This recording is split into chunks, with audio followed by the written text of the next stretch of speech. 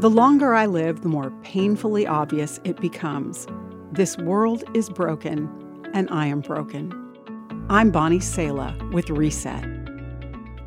The Bible paints for us a cover-to-cover portrait of a world that is disastrously broken. A world that does not function the way God intended, write Dave Harvey and Paul Gilbert. Our first inclination is to think that something went wrong, very wrong. But what if there was more to our brokenness? What if God made a way for life to burst forth out of that brokenness? A farmer's wife and daughter says that was the plan. The seed breaks to give us wheat. The soil breaks to give us the crop. The sky breaks to give us the rain. The wheat breaks to give us the bread. And the bread breaks to give us the feast. Anne Voskamp writes, something radical, something God designed, happens inside us in the breaking. My dad told me this once, Voskamp explains.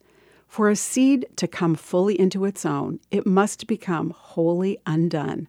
The shell must break open, its insides must come out, and everything must change.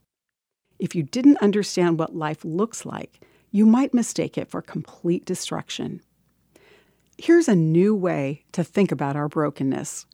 Our personal journeys of brokenness pave the way for us to embrace our fellow travelers. We're unafraid of their messes or of them seeing ours.